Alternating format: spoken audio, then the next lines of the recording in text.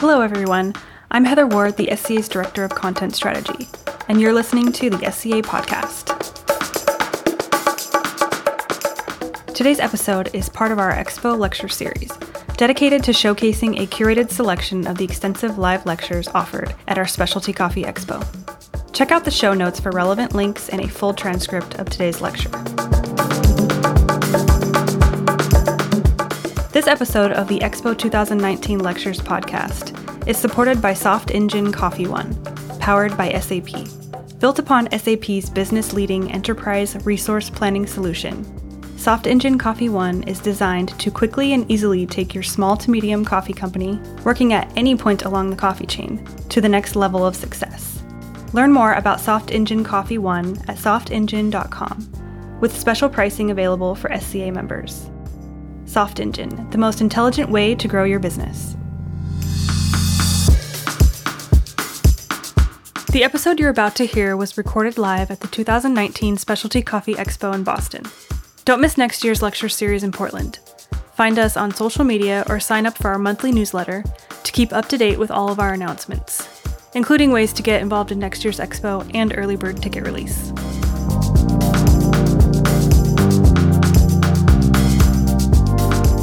The process for brewing coffee appears simple.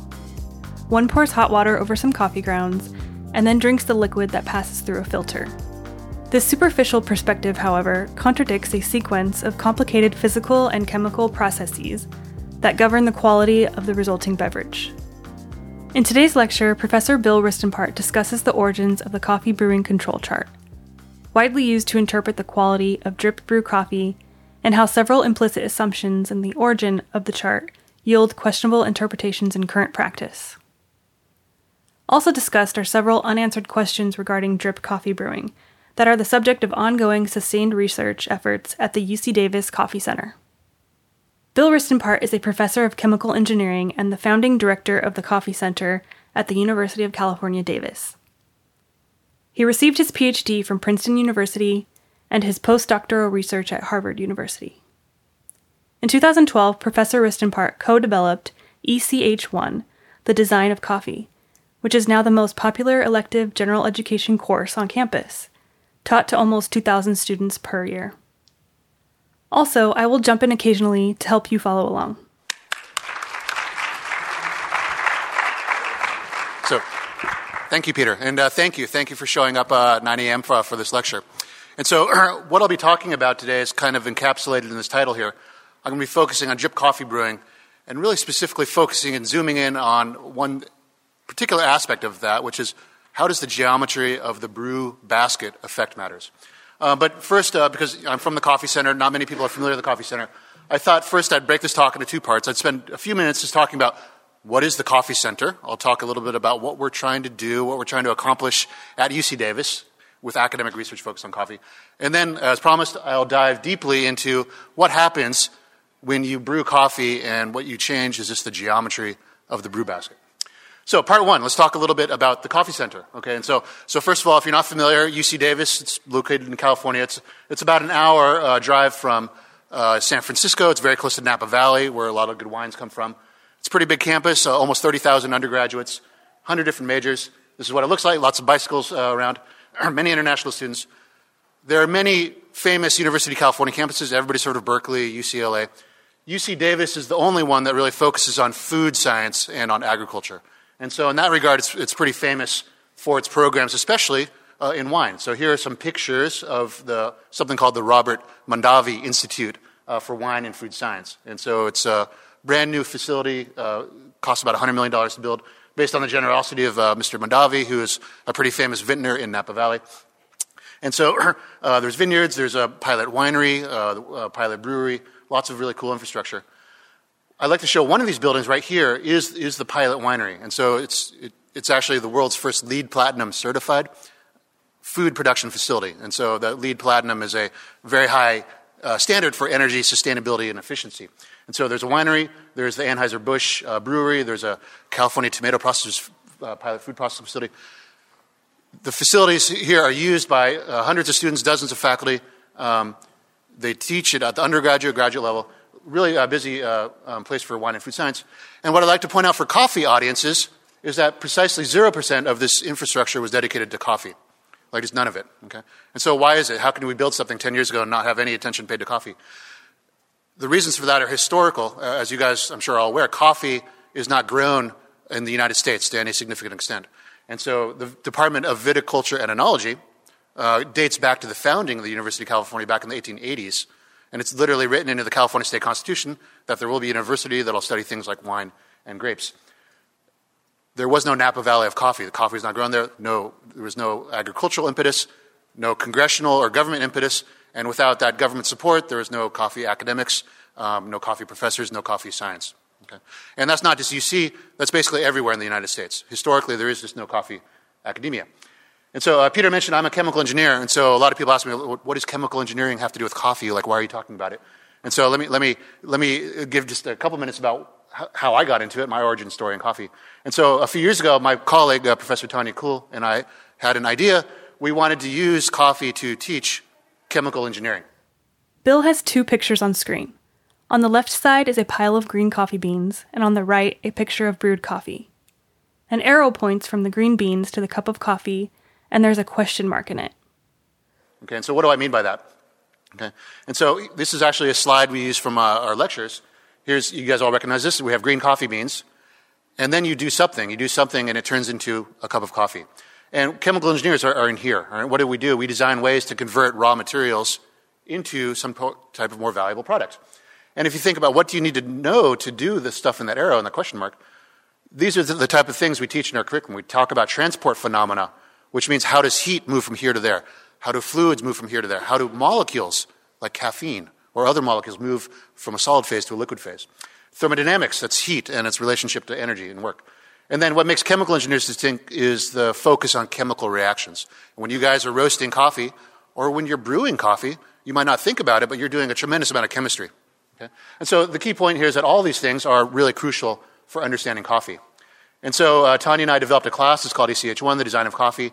It's 1 hour of lecture per week, 2 hours of hands-on lab activities where the students get to roast coffee on little benchtop roasters. We get to brew coffee, measure the pH versus time, teach core scientific and engineering principles using coffee as a working example. And so we do, like I mentioned, a whole bunch of things. We talk about conservation of mass, measure pH, talk about chemical kinetics.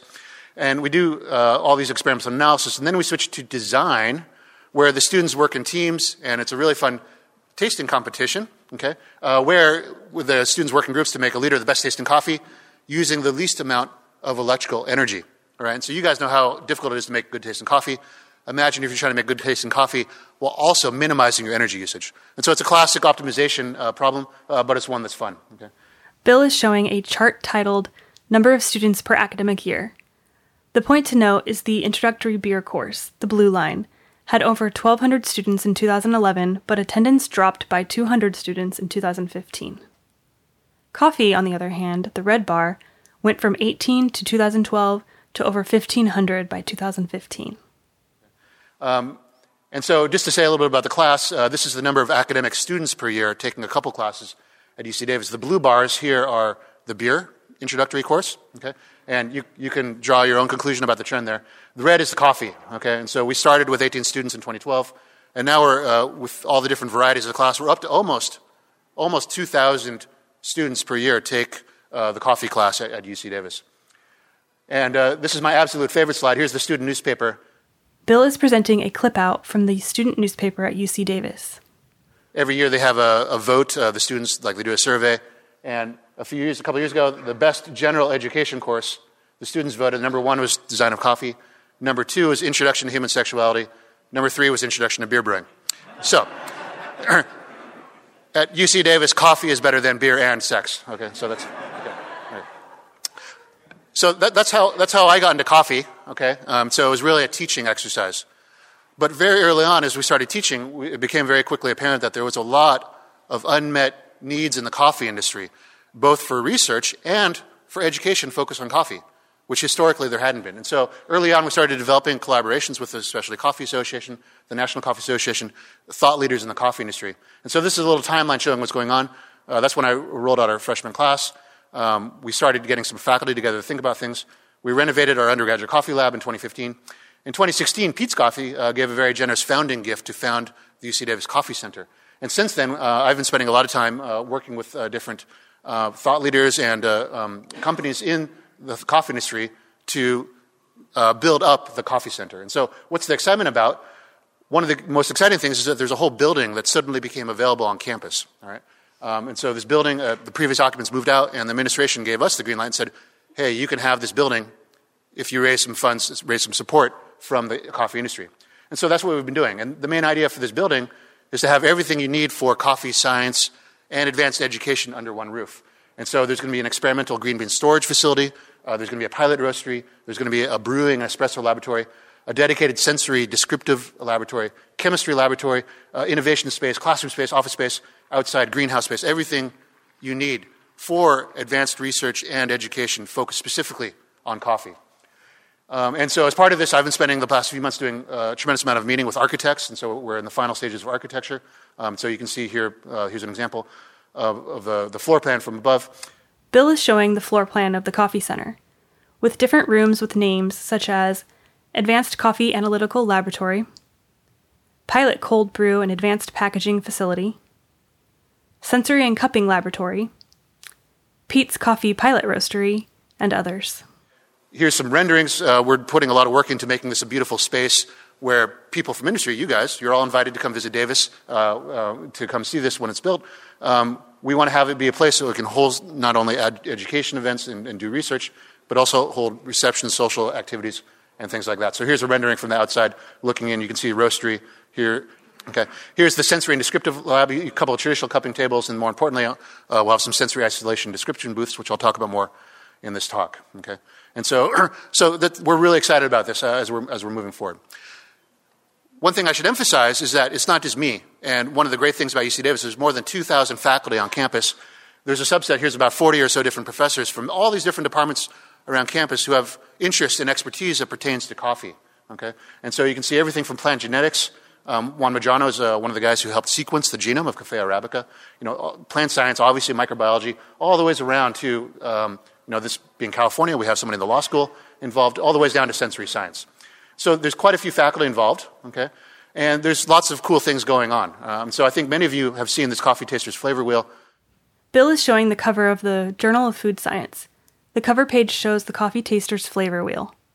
I think less well known is that one of the main contributions to this was by a graduate student, that's Molly Spencer, who was at UC Davis. She did the statistical analysis that gave rise to the precise positioning of all the different terms in the lexicon in the Coffee Tasters Flavor Wheel, and she published that on the cover of the Journal of Food Science, which, if you're a graduate student in food science, that's like the holy grail. That's really awesome.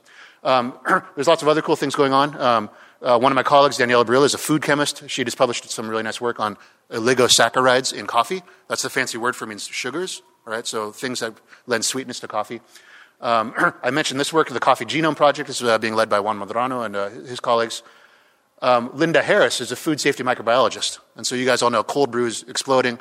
Lots of concerns about food safety in cold brew. If you have it sitting on the shelf for a while, things like salmonella and listeria and E. coli can start growing.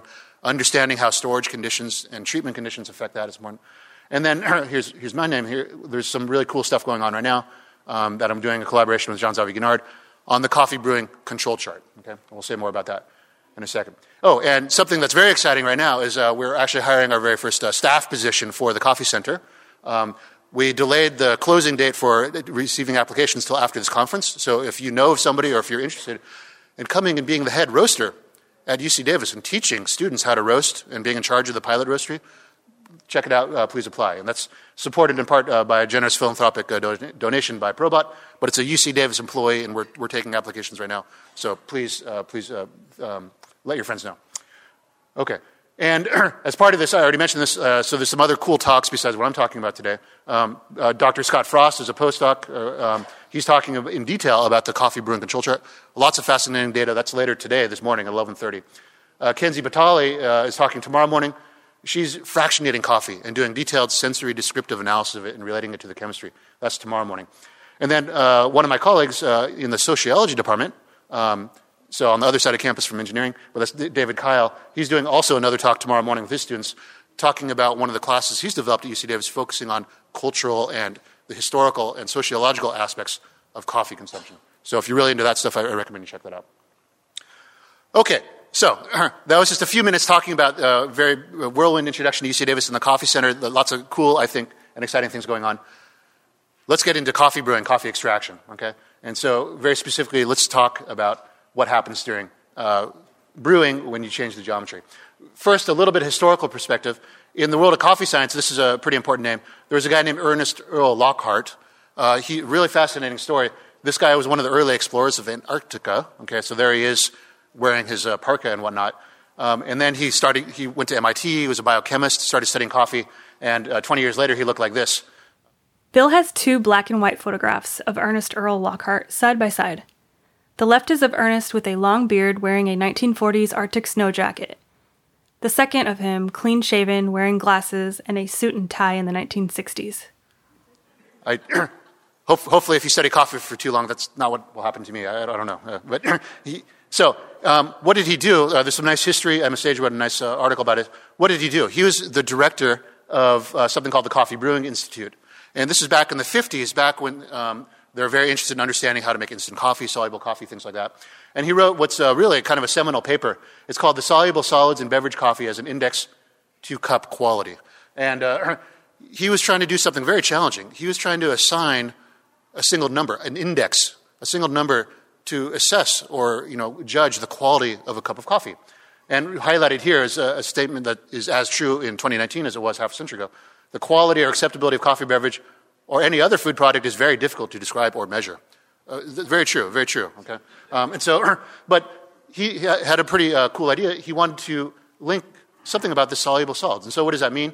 In terms of the implications, it's been now captured in the Coffee Brewing Handbook. So many of you might know Ted Lingle. There's a picture of him in the 1990s holding up an early version of the Coffee Taster's flavor wheel. Ted went and compiled all the stuff that Lockhart and the Coffee Brewing Institute did and put it together in the Brewing Handbook, which my understanding is still the number 1 selling book that the SCA publishes. And so what's in the Brewing Handbook? The main feature of it is something called the Coffee Brewing Control Chart.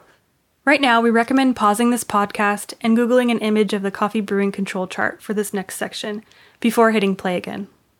And so if you've had the opportunity to take some of the training that SCA and others offer, you've probably learned about this, but just very briefly, what does it show?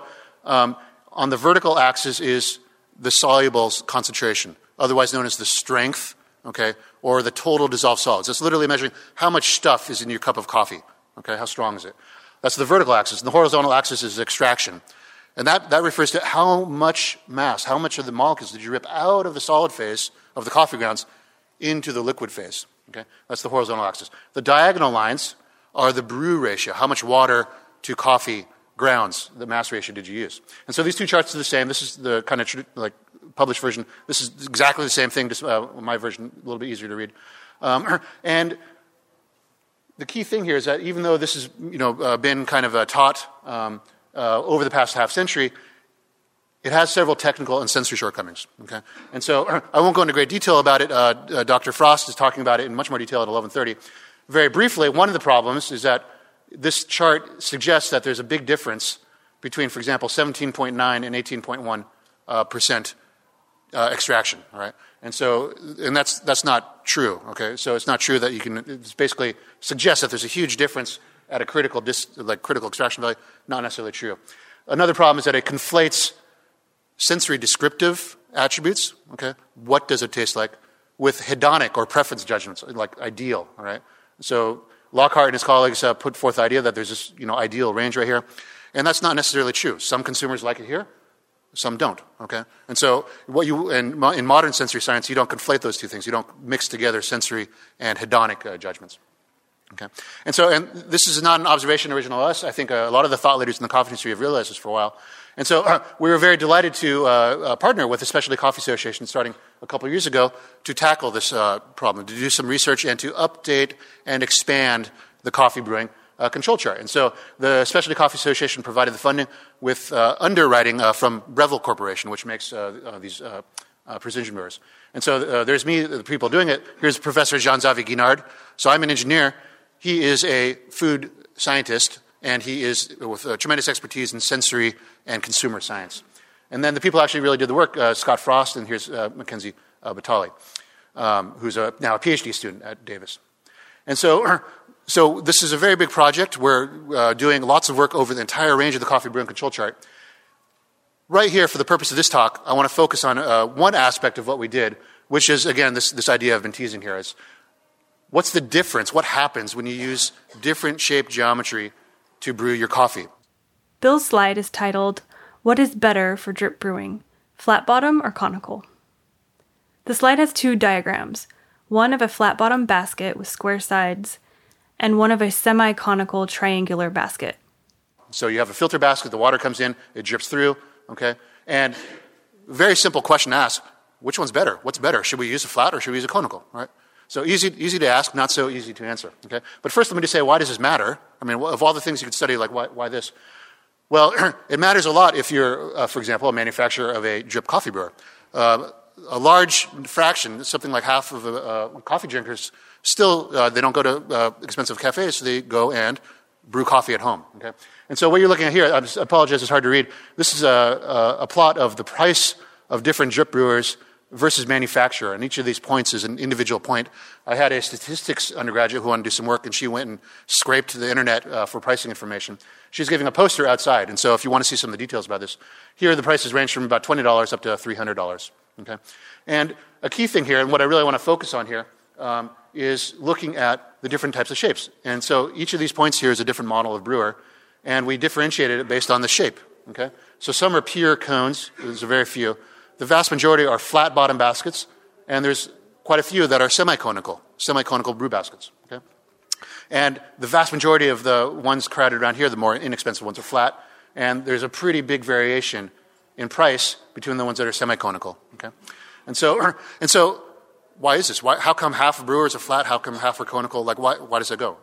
And why is there such a preference for semi-conical at the very high end of the price range? Okay, and so, well, presumably it has something to do with how the geometry affects the taste of your coffee. Okay, and so here's the questions we want to ask very specifically: how does this geometry affect the extraction, and how does it affect the flavor profile? Okay, and so how are we going to answer that? Well, here's the main idea, a very simple idea. Okay.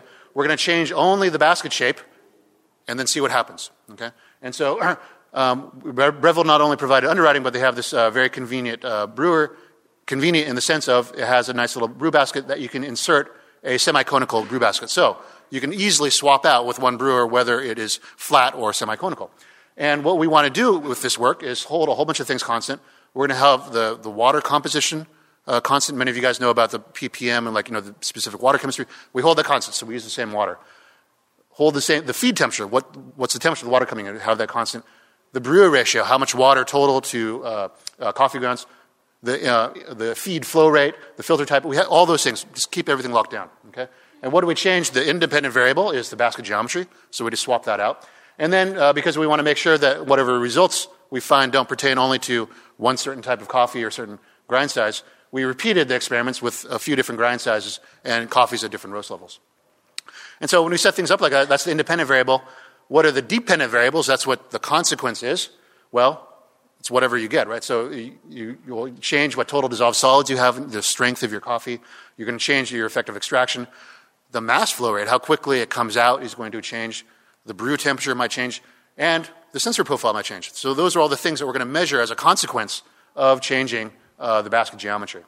Okay, and so just to show what we mean by our different grind size distributions, we have a nice little Mahlkönig grinder. Bill is showing a photo of a Mahlkönig Kenya coffee grinder. Next to it are 6 grind size distribution curves.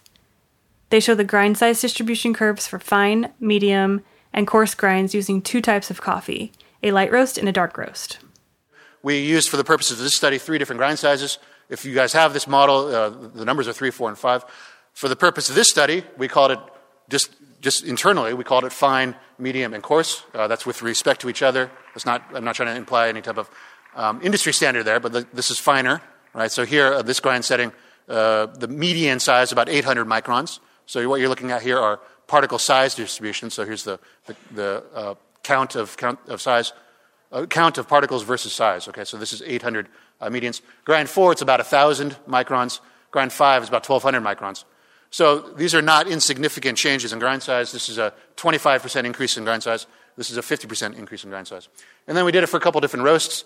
The light quality in here is not very good, but you can see this is kind of a little bit lighter, and this is a little bit darker. Okay. So when we say light and dark roast, I know that people have firm opinions about what a light roast is. This is maybe in your mind, substitute lighter. This is a lighter roast, and this is a darker roast. Okay. Okay, so that's our raw materials. Okay, and here's the type of data that we acquire. Okay, and so what are we looking at here? This is a plot of temperature. This is a plot of total dissolved solids as a function of time. And so in these experiments, what we can do is fractionate the coffee. And so we start the brew. We capture the first few seconds of drip brew that comes out, and then we get a new tube, and then capture the next few seconds, and then the next few seconds, and then we go and independently measure each of those. So many of you brew coffee, you just measure at the end of the brew, you get one number, and that's the total, kind of the time integrated, that's the total aggregate TDS. These are the total dissolved solids of each fraction. And right off the bat, you can see that, wow, there's wild differences between the flat geometry and the conical one. So if looking at the flat, you see it comes out at a really high TDS, so 4.0. That's the first stuff that comes out is really concentrated.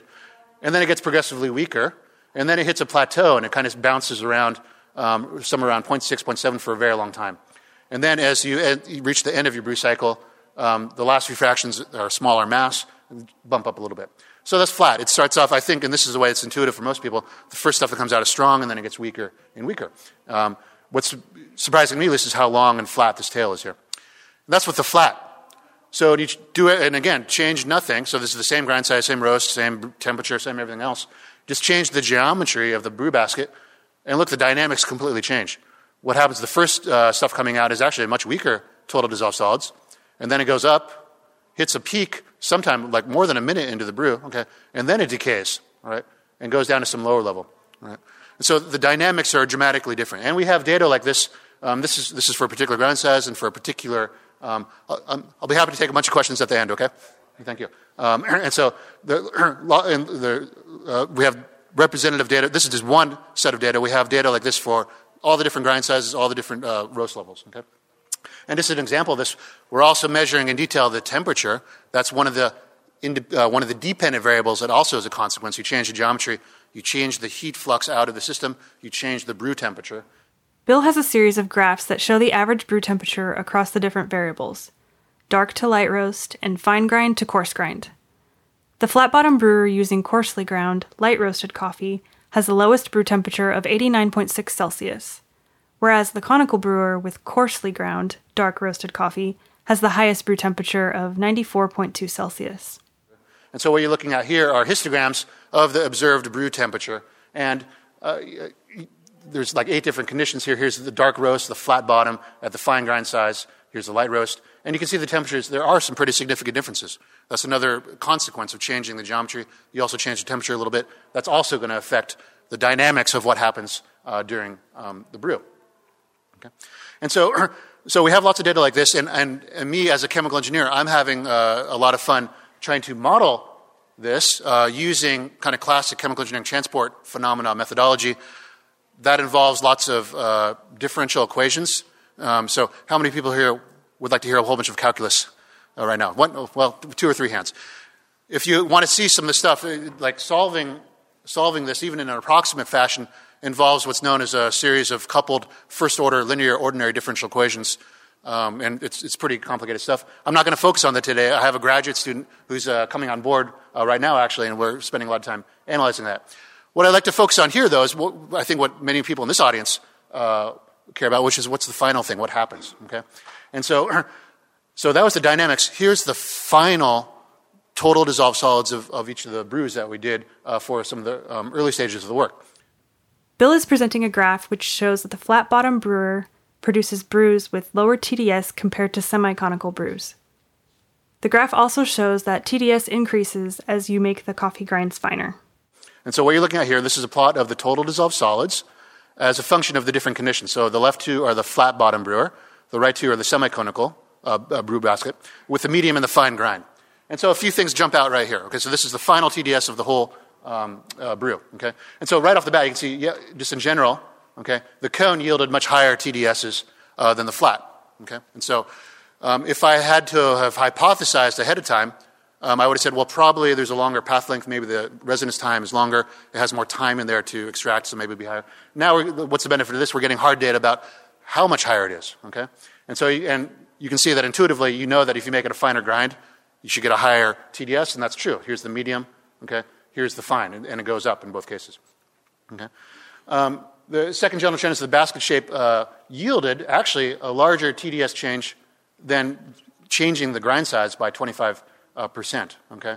And so here's the flat bottom medium, here's the semi-conical medium. That's a pretty big change. Just keeping the basket geometry the same and changing that grind size yielded a smaller TDS change, okay? And so in other words, just changing the basket geometry had a bigger impact on this dependent variable of the total brew strength, okay, than changing the grind size by a pretty significant amount.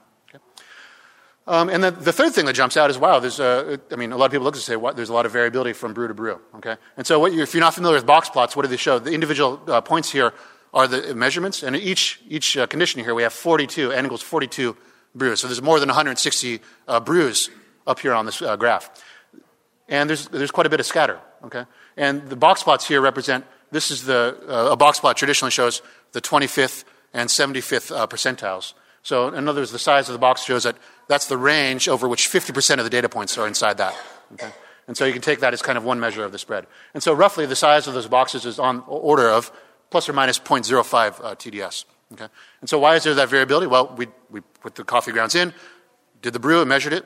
This is what we observed. Okay?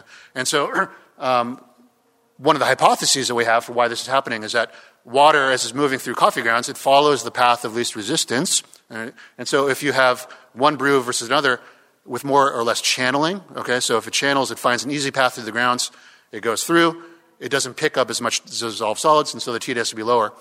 And another brew, just because it doesn't have that easy channel, the residence time is longer, it spends more time in contact with the grounds, and it has a higher TDS. Okay. So these are the physical measurements, okay?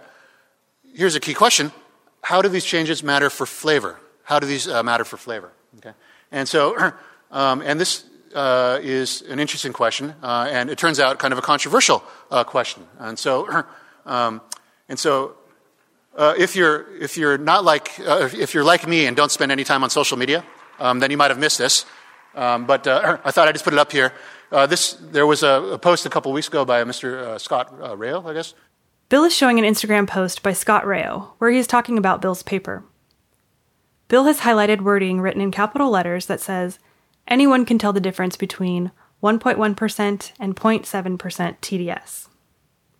Under this quote, Bill has a text box that reads, this is what's known as a testable hypothesis.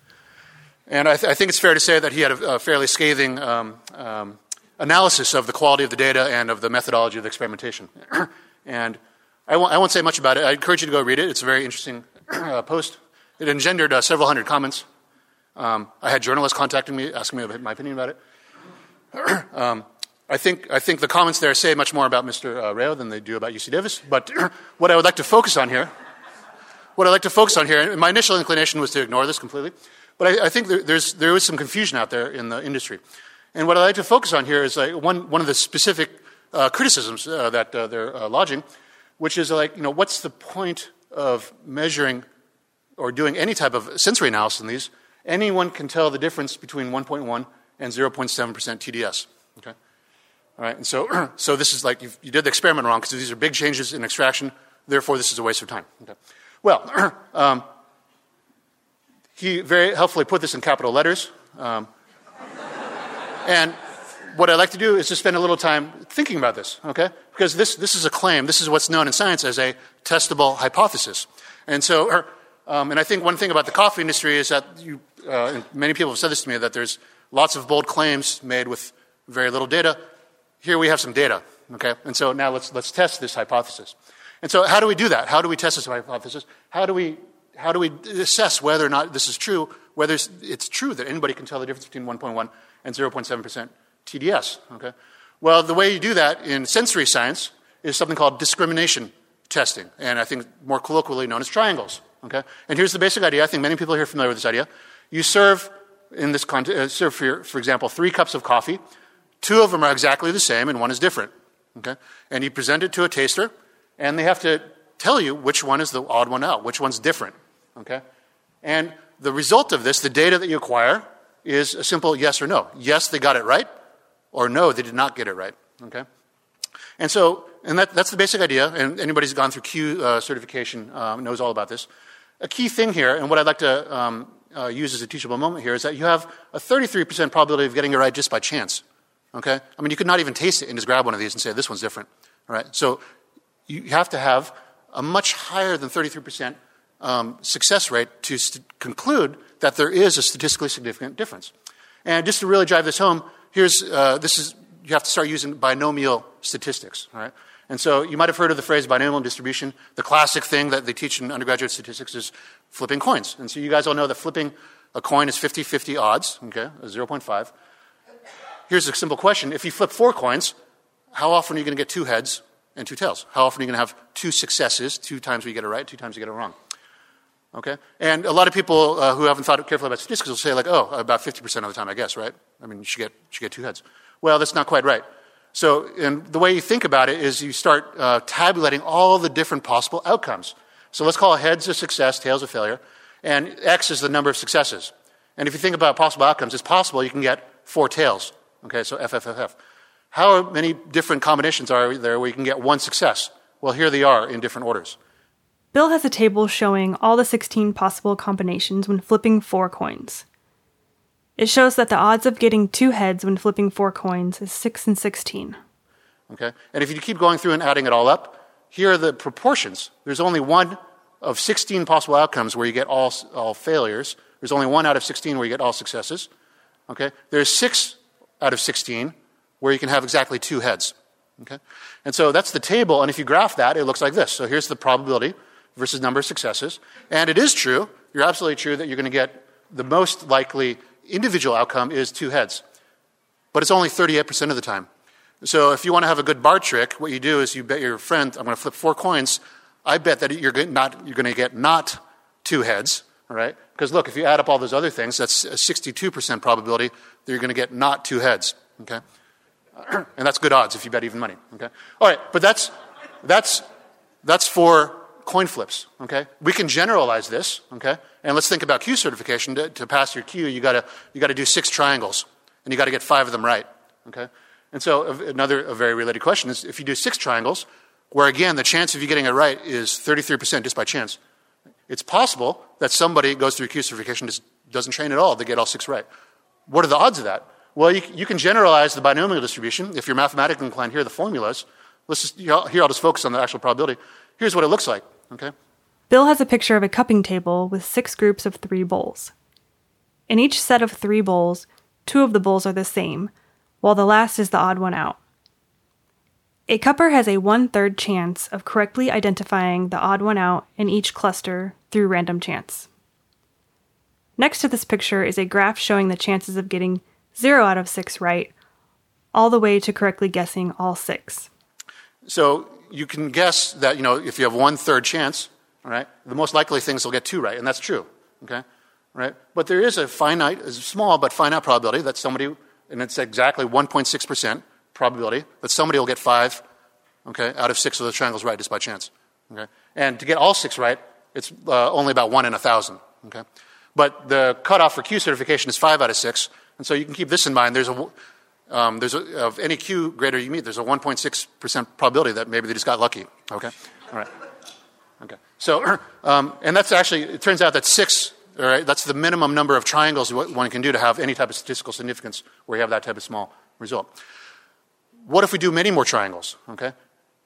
We can keep going. So here's a probability distribution. If we do 45 triangles, okay? And so this is the probability versus the number of successes, and 1/3 of 45 is 15, and you can see it's centered around 15, okay? But here's the key idea. If you're doing a whole bunch of triangles with a large panel, okay, and if you observe that, I got 15 out of 45 right, well, that's basically no better than random, okay? If, however, you get a result way over here... Bill is pointing out to the far right of the graph, far away from the hump of the distribution graph, where the distribution tails off and becomes very small. From this point on, the graphs get too complicated to describe. To make it easier to follow along, we recommend listening to this podcast while looking at Bill's presentation slides. There's a link in the episode description. We are on slide 45 at the moment. these are not zero. They're just infinitesimally small, okay? And what that means is that in the lingo of statistics, you can reject the null hypothesis that it's represented by a binomial distribution, okay? And so in other words, there is, in the context of tasting, there is a statistically significant perceptible difference. Okay, so that's a little detour into binomial statistics. We did a whole bunch of triangles. We did recruit 45 panelists to do things. And so the way we do things at the Coffee Center is we have what's known as a sensory descriptive laboratory, okay? And so we have space to brew the coffee, et cetera. And we have descriptive isolation booths, okay? And so this is what it looks like. You go in there, there's a booth. You can't see the people to your left or right. That minimizes context bias. You don't want to be looking and seeing somebody grimacing or you don't want to have that influence from the other people. It has red lights to minimize expectation bias, because you look at a cup of coffee and you see how strong it looks, how dark it looks, that'll affect how you perceive it, okay? And so what we can do is we can slide the triangles through. Here's the 3 cups of coffee. Their job, again, very simple, just taste all 3. And which one's different? Which of those 2 is different? Or which of those 3 is different, okay? And so we did a 2x2 factorial design, right? And so we compared our flat bottom and our conical using 2 different grind sizes, the medium and the fine, okay? And so when you do it like that, when you have those 4 possible scenarios, there's actually 6 triangles one can do. You can compare in the same geometry, 2 different grind sizes. You can compare the same grind size, 2 different geometries, and you can do all of the combinations, okay? So 6 different triangles. So we recruited 45 untrained consumers, okay? Untrained consumers, so not expert panelists, just people who the only selection bias we have is that they are willing and interested to come taste some black coffee, okay? So a good proxy for a consumer in a cafe, okay? So we have 45 untrained consumers. They each tasted the 6 experimental triangles plus a control triangle, where we did what we thought of as a very obvious difference between a very dark roast and the light roast, okay? And when you add up all those numbers, that's a total of 945 cups of coffee, 945 cups of coffee served by Dr. Frost, okay? Here's what the raw data looks like, okay? And so what is this? These are just zeros and ones. It's a 1 if you get it right, and it's a 0 if they got it wrong, okay? And so each row is a different person, okay? Each column is a different one of those triangles, okay? And so let's go back to our binomial distribution, and let's look at a few of the results. And the first one is the dark roast versus light roast. And when we did that, we had 39 successes, right? And so what I thought of is a very obvious difference. It turns out that actually 6 out of our 45 untrained consumers couldn't even tell that difference. But clearly there's a statistically significant difference because it's way out here, far away from the curve over here. So that was our kind of our internal control. Whoops.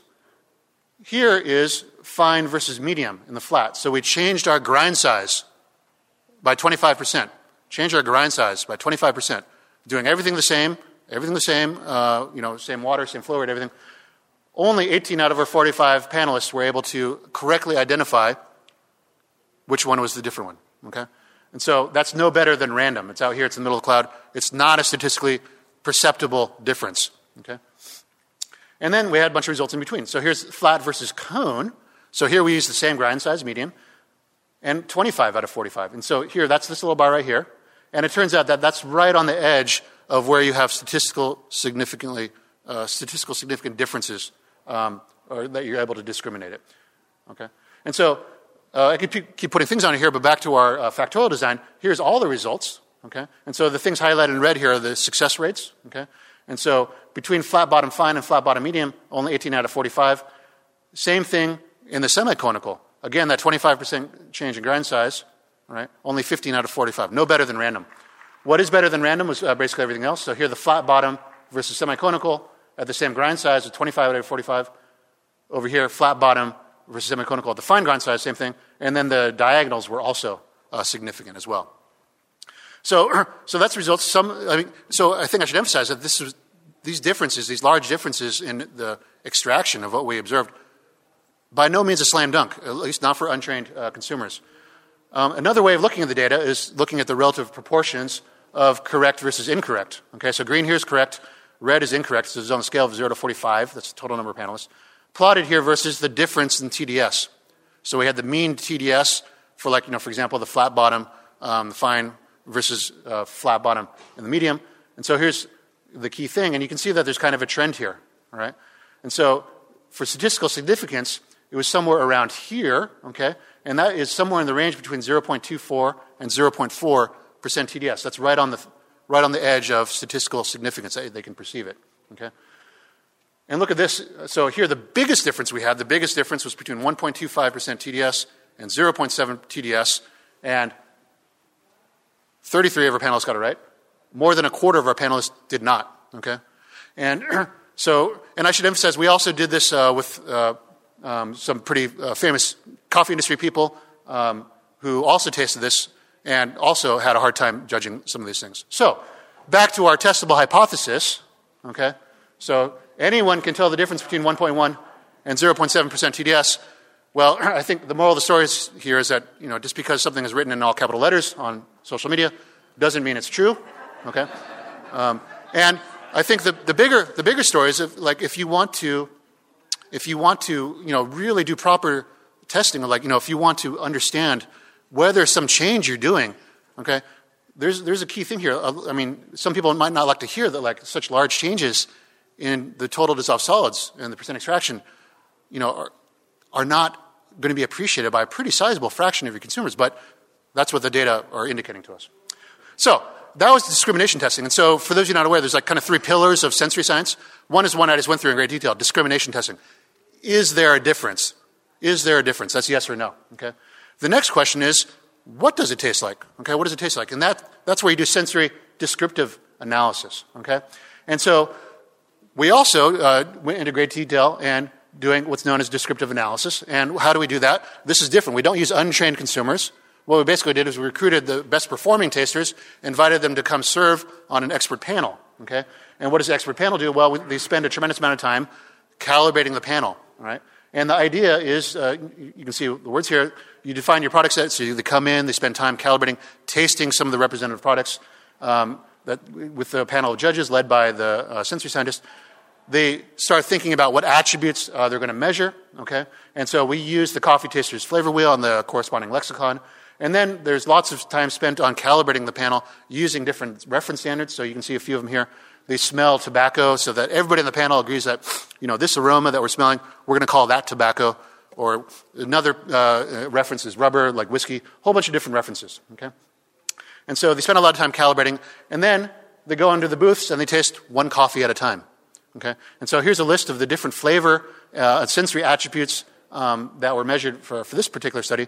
And you can see a lot of the things here that are good, floral, chamomile, berry, dried fruit, raisin, things that are not so good, musty, dusty, burnt wood or rubber, okay? And basically what happens is we again use the isolation booths, the cup of coffee comes in, and then on the little iPad they use a unlabeled bar here to indicate whether that particular attribute is low or high, okay? And so, and they assess for each sample, okay, all of these different attributes. How much berry did I detect? How sour is it? How bitter is it? Okay? And so for this part of it, we did a 2x2x2 factorial design. So we wanted to do it for a couple different roasts. We did fine and coarse. We used coarse because we found from the discrimination testing that fine versus medium wasn't even discriminable. So we made an even bigger difference, a 50% difference in grind size. And then we, again, brewed everything up in the different geometries. We had 12 judges.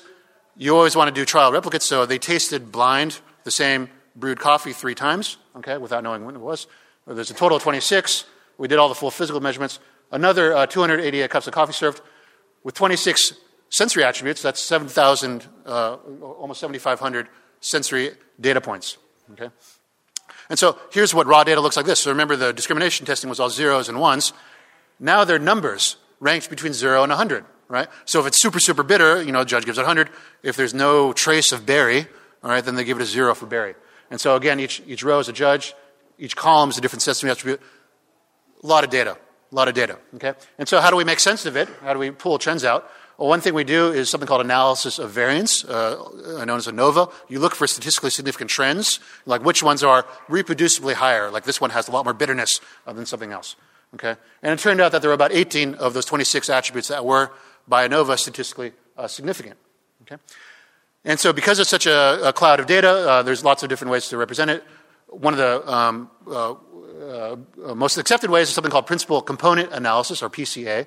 And so here's a couple PCA plots.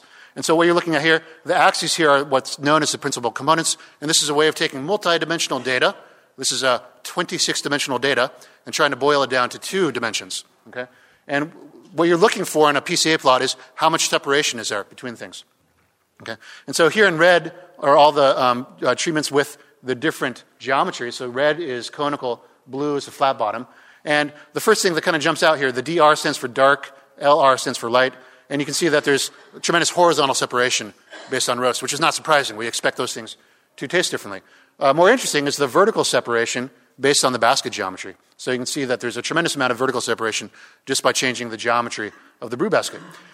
And one of the nice things about this is you can then analyze what are the drivers, what's driving these differences in the PCA. And so here are some of those 18 statistically significant flavor attributes. And as you can see, the drivers up here, there's sourness and citrus. So the light roast and the either fine or coarse in the conical is driven up this way. All right? So in other words, using the conical geometry, which remember yielded those higher TDSs, was also associated by our expert panel with much higher sourness and citrus flavors. In contrast, the flat bottom, okay, was more associated with sweetness and dried fruit and kind of floral flavors. And so I think that's worth emphasizing that, again, all we're changing is the geometry of the basket. And when we do that, we change the TDS, okay, of course, but we also change the flavor profile of what's coming out, right, in a pretty significant way. Okay? And for the more scientifically inclined, here's one of the plots in one of the figures in our paper. This is showing a subset of the statistically significant interactions for either roast versus geometry or roast versus grind versus geometry. And what you can look at here, for example, is that here, just picking bitterness, for example, all right, here's for the light roast and the cone versus flat. The different letters here represent different treatments that were statistically significantly different. Okay, and so basically A, B, C, D, each of these were different, but looking at a student in geometry, the cone versus flat, these are statistically significantly different, for example, on bitterness. Okay. And so that's our expert panel. We measured in great detail what does it taste like as a consequence of these different treatments. The third pillar of sensory science is back to our original question: which one's better? What do people like the best? What's their preference? Okay, right. And so to do that, we have to do what's known as consumer preference testing. And so we brought in another group of untrained consumers. Okay, again, a cohort that's supposed to represent, the only selection bias is that they're willing to come taste some black coffee. So it's a good proxy for customers in a cafe. Okay? So 85 untrained consumers, they each tasted just 4 cups of coffee, brewed either in the flat or the conical and either the light or the dark roast, so same grind size and everything. Okay? And they ranked each on a 9-point hedonic scale, going from all the ways from I hated it to all the ways to I loved it. Okay? And we also did something called kata, check all that apply. So we had a subset of the different sensory descriptive attributes and asked them, do you taste berry? If you do, check it. Okay? And so here's the hedonic outcome. So here's one of them. So here's our traditional 9-point scale from dislike extremely up to like extremely. And the different colors here represent the different treatments. So dark roast in the flat bottom, light roast in the flat bottom, etc. Okay, the conical. And this is called a violin plot. And so, and the way we did, we separated these 85 consumers and their taste preferences into this violin plot using something called hierarchical agglomeration clustering. And so what we did was looked for different clusters or different, you can think of it as different market segments, and how were they associated with each other, how did they like the coffee.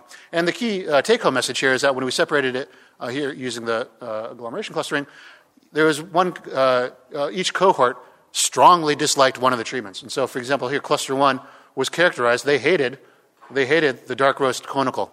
Okay? In contrast, cluster 2 hated the light roast conical. So that was kind of a roast preference difference. And then over here, you can see these guys, cluster 4, for example, didn't like the light roast and the flat bottom. Okay? And so when you ask which one's best, what do people like best? This points to, well, it depends. Different people like different things. Okay? And so some strongly like this and some like others. And so as you guys, anybody who's worked in cafe, know that everybody has different preferences. We can also go a little bit deeper, though, using the kata. Okay?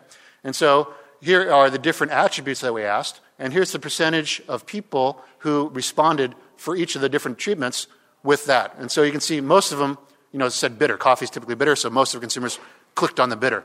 And you can see all the way through here down to raisin, not many clicked on raisin. And the interesting thing here is the differences in the treatments, about how much, so here, for example, sour was, a lot of people indicated sour for the purple and green, which is the light roast in the flat bottom and the semi-conical.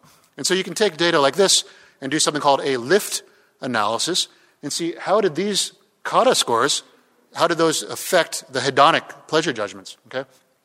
And here's what that looks like. So here's overall opinion of the coffee. And so here's, these are like the bonuses or penalties associated with checking that. And so in other words, if a person indicated it as floral, all right, that was associated with a full 1 point increase on the hedonic scale. So in other words, they liked it, right? In contrast, rubber, everybody hated rubber. So if they tasted rubber in their coffee, that was associated with almost a negative 1.5 penalty, all right? So, and going back to our sensory descriptive, we can isolate what brew treatment yielded the most pronounced rubber flavor, okay, as judged by our expert panel. And that, if you want to avoid that, then that's the brew technique you want to avoid. So I think I'm running out of time, and I want to leave time for questions. So just to conclude here, all right, the basket geometry does a whole bunch of things. It does a whole bunch of things. I mean, clearly strongly affects extraction dynamics in the final TDS, okay? It does yield statistically significant perceptible differences, okay? It does, all right? But they're not obvious. They're not slam dunks. Not everybody can tell the difference, okay? Not everybody can tell the difference. Very significant differences in the flavor profile, and certain combinations, okay, engender strong dislike amongst certain market segments, certain consumer populations. So everything we're talking about here, it's currently in peer review at the Journal of Food Science. Scott Frost did all this work, okay? And what I like to emphasize is like this is a small part of a big project, okay? So we served a couple thousand cups of coffee, and it's a small part of a big project. The bigger project, Scott is talking about, again, just as a remander, in I guess an hour and a half later this morning, he's talking about the coffee brewing control chart. So I strongly encourage you to go see that. And tomorrow morning, Kenzie Batali is going to be talking about some of our sensory descriptive work of the fractionation. And so, just to acknowledge people, again, I'm a chemical engineer, so if I said anything imprecise about sensory science, it's my fault, I've learned a lot from Jean-Xavier Guinard. He's a great colleague. I've had a lot of fun working with him. Scott did all of this work. Kenzie's been helping. Big thanks to our sponsors, so especially Coffee Association with underwriting from Breville. We also had a lot of help from other entities donating coffee and stuff, and we have an army of undergraduates who are helping out. And so with that, I'm thank you so much for your attention. I'm very happy to take questions. Or if there's no questions, I can go into calculus. Yeah. A member of the audience has asked Bill if he can share the recipe he used when experimenting with the Breville brewers. Oh, yeah. So I guess I didn't mention that here. I think we used a constant brew ratio. So I think for every single brew, I think we used 55 grams of ground coffee to 1,000 grams of water. Is that correct? Yes, yeah, 55 to 1,000. The Breville doesn't do pulsing, at least not that I'm familiar with. So we just a constant flow rate. At Scott's talk later today, we used Curtis brewers where we did do stuff with like different water pulsing duty cycles. That's a different set of work. Here today, we're just talking about what's the difference of flat versus conical. So, okay, thank you. Yes? An audience member is asking, why do the first few drops have a lower TDS compared to the drops immediately afterwards in the conical brewer? Good question. Good question. Yeah, we've been fascinated by this. I mean, so for those of you who don't know, there is some mathematical modeling out there. There's a group, Moroni et al. In Ireland, who have looked at a pretty complicated set of convective diffusion equations. The main model predictions kind of match onto people's intuition that it's going to start high and then decrease. Okay. And here we have data that's very reproducible. I don't know if you can see the error bars. We've done this many times. We've confirmed that in this geometry with a conical basket with, I believe this is the fine grind, we get this over and over again. Okay.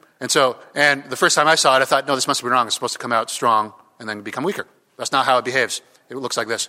So I can hypothesize. One of my main hypotheses is that what's going on here we have a very different surface area to volume ratio of the bed of grounds, right? And so I think what happens is that the conical takes longer to heat up and then retains heat better. And so I think early on, because don't forget, the first water that comes in, it's hot, but it's landing on room temperature coffee grounds. And so you have loss of heat. So the first brew is not happening at a high temperature.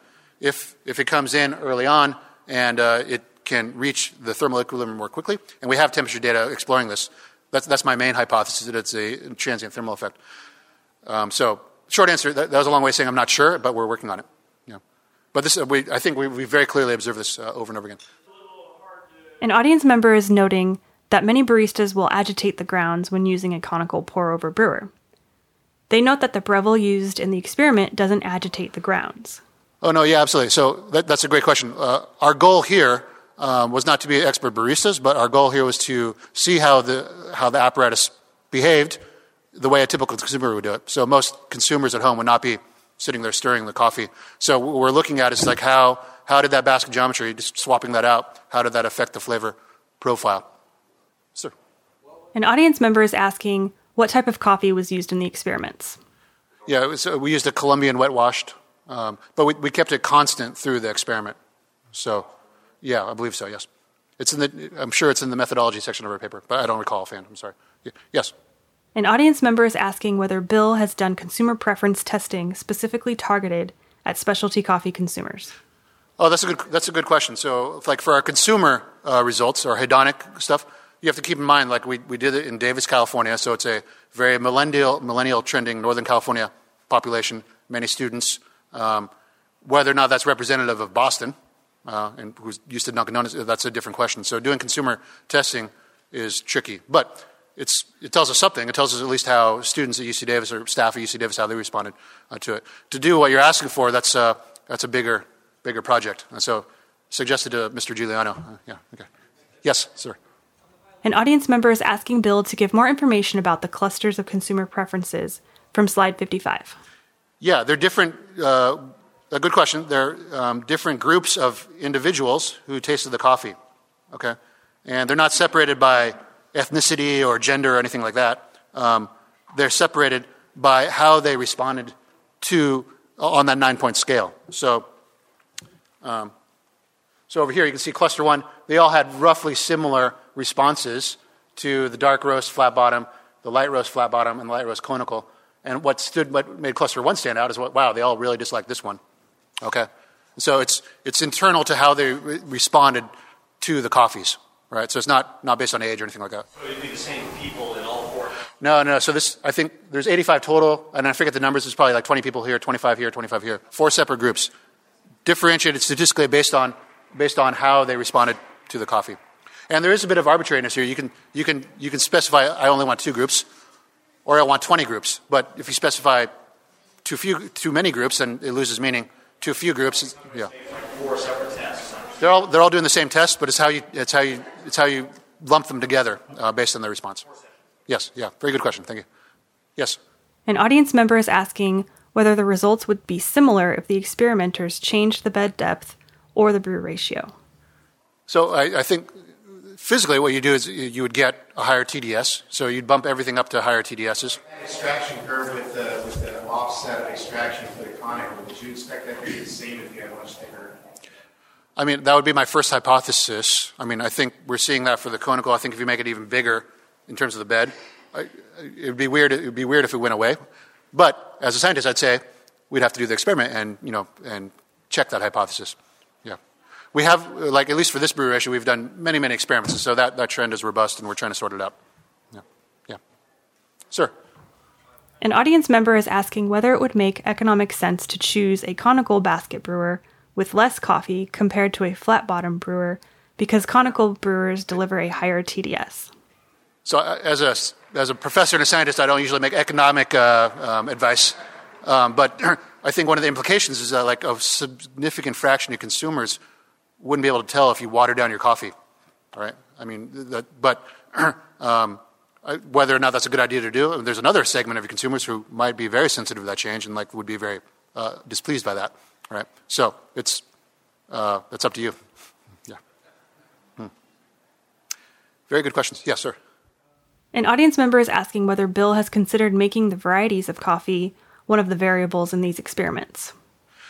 So we're ramping up some projects now where we're specifically looking at kind of commodity coffees versus specialty coffees, not for the geometry business, but for other things as well. And so that's one of the goals for the Coffee Center is we want to be a place where we can do research to answer, basically any question that pertains to coffee. And so I have a very, very long list of unanswered scientific questions. I'd love to. It would have been great to do all this with a rare Yirgacheffe and see how the blueberry pops, but we haven't done that yet. If you're interested, come talk to us. Yeah. An audience member is asking whether Bill and his team will post the results of their research on social media. So I don't do social. So the way scientists do things is we publish peer-reviewed scientific things. And so one of the things I'm really excited about for the Coffee Center is we do have a strong collaboration with the Specialty Coffee Association. And so this stuff, for example, is a good example. We have not only this paper that's in peer review right now at a sciencey journal, written in very sciencey language, we also partnered with them to make a kind of plain English version available in the 25 magazine. So there is a summary of the first part of this research in the current edition of 25. And so that's it's easier for me to understand, and hopefully it's easier for you guys as well. But we want to have kind of that dual publication strategy. And I don't spend time on Instagram fighting with people, so that's not what I do. Okay. Thank you so much for your attention.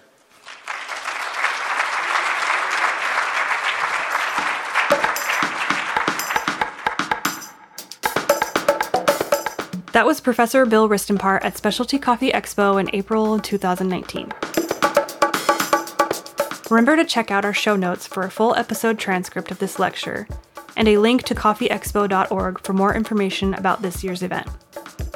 This has been an episode of the SCA Podcast Expo Lecture Series, brought to you by members of the Specialty Coffee Association and supported by SAP's Soft Engine Coffee One.